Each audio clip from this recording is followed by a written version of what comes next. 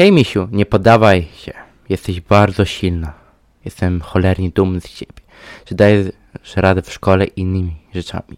Jesteś bardzo ważna dla mnie i po prostu nie chcę cię stracić. Pamiętaj, że cię kocham.